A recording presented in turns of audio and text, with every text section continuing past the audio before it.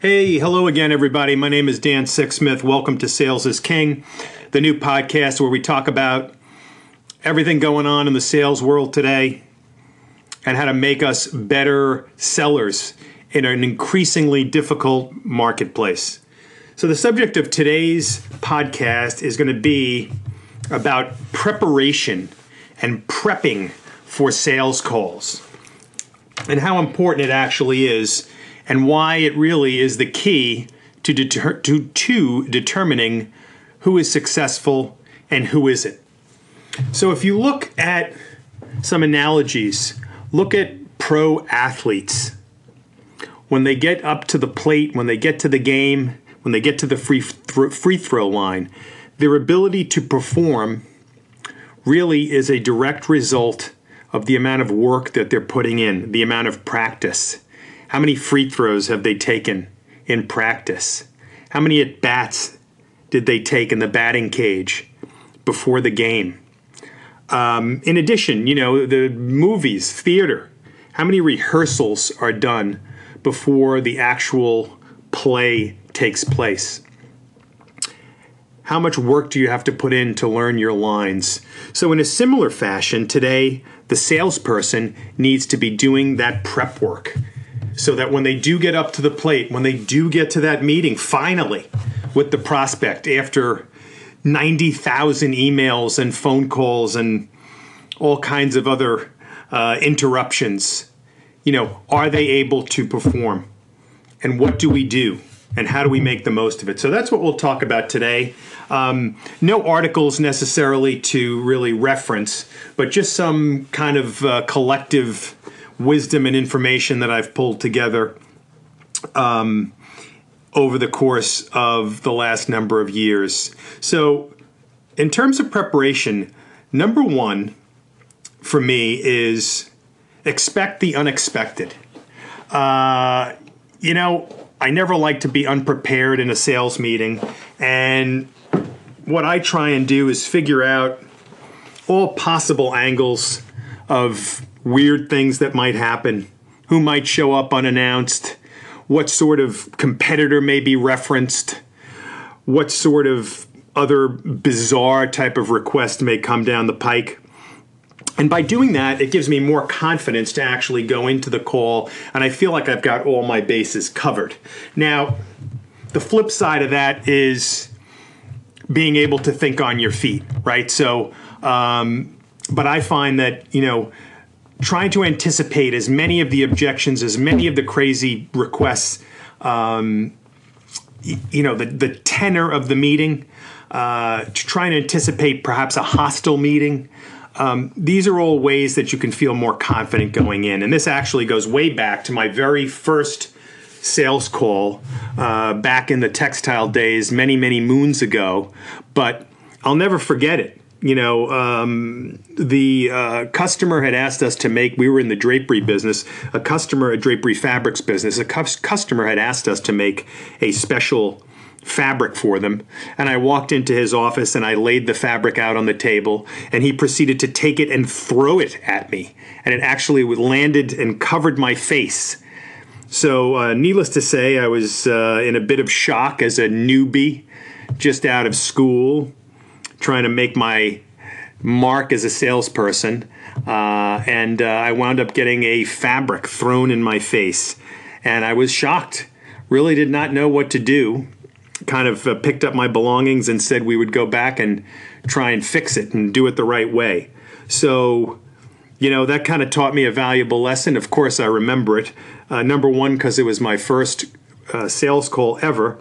And number two, because there was a huge amount of emotion tied to it, right? I was absolutely shocked and nervous and completely caught off guard.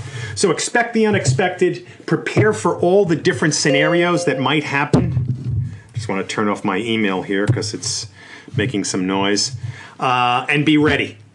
So that's number one. Number two is hit the social channels and get prepared, right? Hit LinkedIn, hit Twitter. Check your Google alerts, Yahoo Finance. Get as much information about the company and about the prospect as possible. What is that prospect sharing on LinkedIn? What's important to him? What are some of the issues that you see that are near and dear to his or her heart? What's going on with the company? Are they doing well or are they struggling? Where are they struggling and why? Who are their competitors and who's doing better and why? Gain as much knowledge as you can and then start to position you and your solution as something that can help this prospect accomplish his goals and reach his goals, right? What we learned in the last episode of Sales is King is that on the USC study of why deals don't close, the number 4 reason was that the seller was too self-centered. The buyer didn't feel like he understood his issues and challenges. So do the research. It's going to give you confidence and it's going to actually make you sound very smart and hopefully gain the trust of the buyer, which, as you might remember from our last episode, the number 1 reason why deals do not close is that the buyers don't trust the salesperson. So earn his trust by doing the homework and understanding a lot about that person's situation. Be empathetic and get in there and talk about how you might be able to help. So that's number 2. Check out the social channels. Number 3, prepare a list of questions. What questions are you going to ask the prospect? What do you want to know about his situation? Make sure they're intelligent questions. Obviously, they can be leading questions that kind of move into your solution and your company and how potentially you can help. But the questions need to be empathetic. They need to show that you care and understand the person's business. Number 4, how will you establish a personal connection? Once again, going back to that study from last week. Number 7 reason why deals don't close, the buyer felt that there was no personal connection with the seller. So how can you make this sales call a fun and interactive sales call? How can you teach the prospect some new things that perhaps he didn't know before, but again, in a kind of way that the prospect enjoys your company, enjoys your style? Think about that. Think about ways that you can establish that personal connection. And we're not talking about, like we said last week, we're not talking about, picking up the picture on his desk and asking about his kid's Little League game. And that's okay. But, it's that subject matter expertise to establish the connection. And then we can talk about the Little League game or the, World Series game or the Giants issues, etc. So that is our last point. Let's go to the next point. What new insights will you bring? Okay, so we know that one of the big issues today, and one of the reasons why there are all these articles being written about, the extinction of the salesperson, is that buyers can simply go online, research your company, your solution, other companies, other solutions, and they can make their own decision and they don't need salespeople. So when you get to the plate, when you get to the meeting, you want to have new information. You want to have commercial insights, things that are not on your website, things that only you might know, that only you can bring to the party. Then you instantly become a credible, valued partner. And that's what salespeople are they're looking for. I mean, not salespeople, sorry. That's what buyers are looking for. They're looking for credible, strategic partners that understand their business.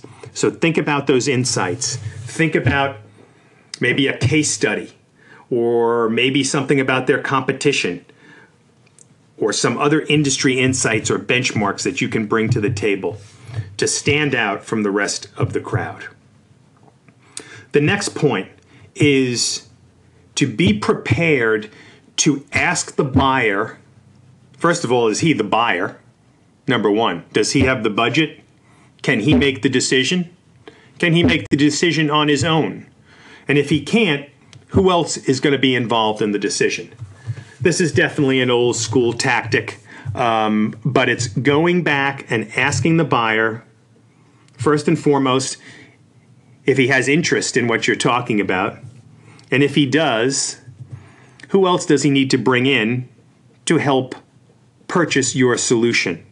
It might be more than one person. As we know from the CEB research, the average today is 6.2 in the buying committee.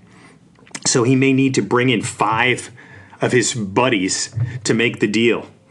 So find out who those people are, and then ask the buyer if he's going to support you and support this solution and run it up the flagpole and bring others to the party. And be prepared to ask for the second meeting. Don't walk out of that call without another meeting on the calendar. And if that prospect is unable to give you that meeting, then there's a good chance he doesn't believe in you or your solution. And it's game over right then and there. So don't be afraid to ask for that second meeting, and don't be afraid to ask that prospect if he'll support you in the organization and move this along. Because you know what? You're better off knowing right then and there that you've got a problem instead of going on for months and months and months sending this guy emails that go unreturned. So that's point number 7. Point number 8. What objections might you encounter? And how will you close those objections? How will you refute those objections? Because if you are unprepared for those objections and you do not solve those objections, then guess what, guys? There's still going to be objections sitting out there, and you got yourself a stalled deal. So prepare. You know from being out there what the common objections are, and you know how to answer them. You should know how to show that your solution is actually the right solution for that buyer and to overcome his objections, whether they're on price, whether they're on lead time, whether they're on, budget availability and, other people in the decision. You should have a list of the objections, and you should have your responses ready to go and prepared so that you can turn those objections back on the prospect and keep the momentum going. For example, you could say things like, I know there must be some hesitation here in you looking to move forward. Help me understand what that is.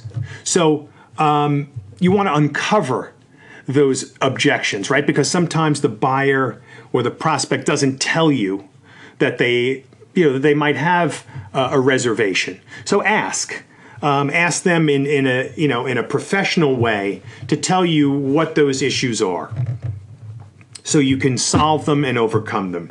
Very important. Let's see what else we have on our hit list.